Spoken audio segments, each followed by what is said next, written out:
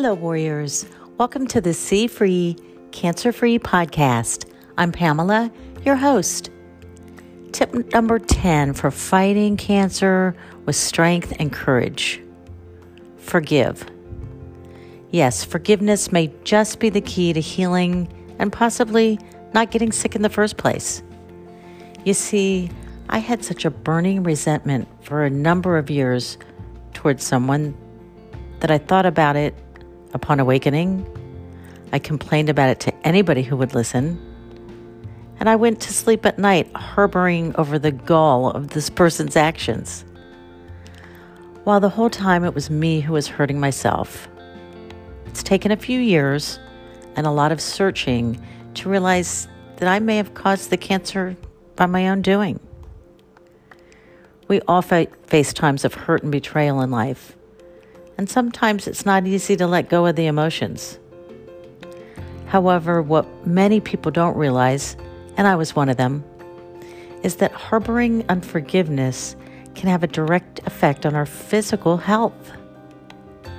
Research shows that chronic stress, negativity, anger, resentment, and unforgiveness can cause a cascade of physiological responses in our body that result in heightened stress. This means an increase in stress hormones like cortisol and adrenaline, which when chronically elevated can lead to health problems. Imagine carrying a heavy backpack filled with rocks. Each rock represents a grudge. The bigger the rock, the more entitlement we hold on to.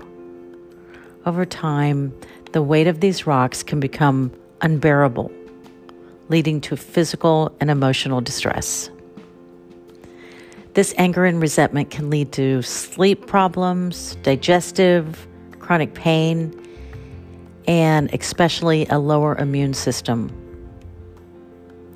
So, how do we break free from the cycle of unforgiveness and its impact?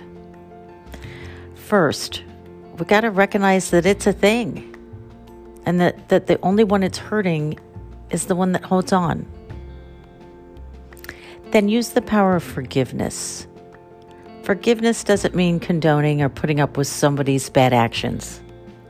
It's a conscious choice to release the burden of anger for your own well-being. Forgiving someone isn't about them. It's about freeing yourself from the emotional weight that's making you sick. In time, you may even start to see that forgiveness is a gift that you give to yourself. And perhaps down the road, you may even give it to the person who hurt you to begin with. We're all learning how to live this life, and learning how to let things roll might just be the epitome of mastering it. Thanks so much for listening, friends. And please share this podcast with someone you love. Until tomorrow, God bless.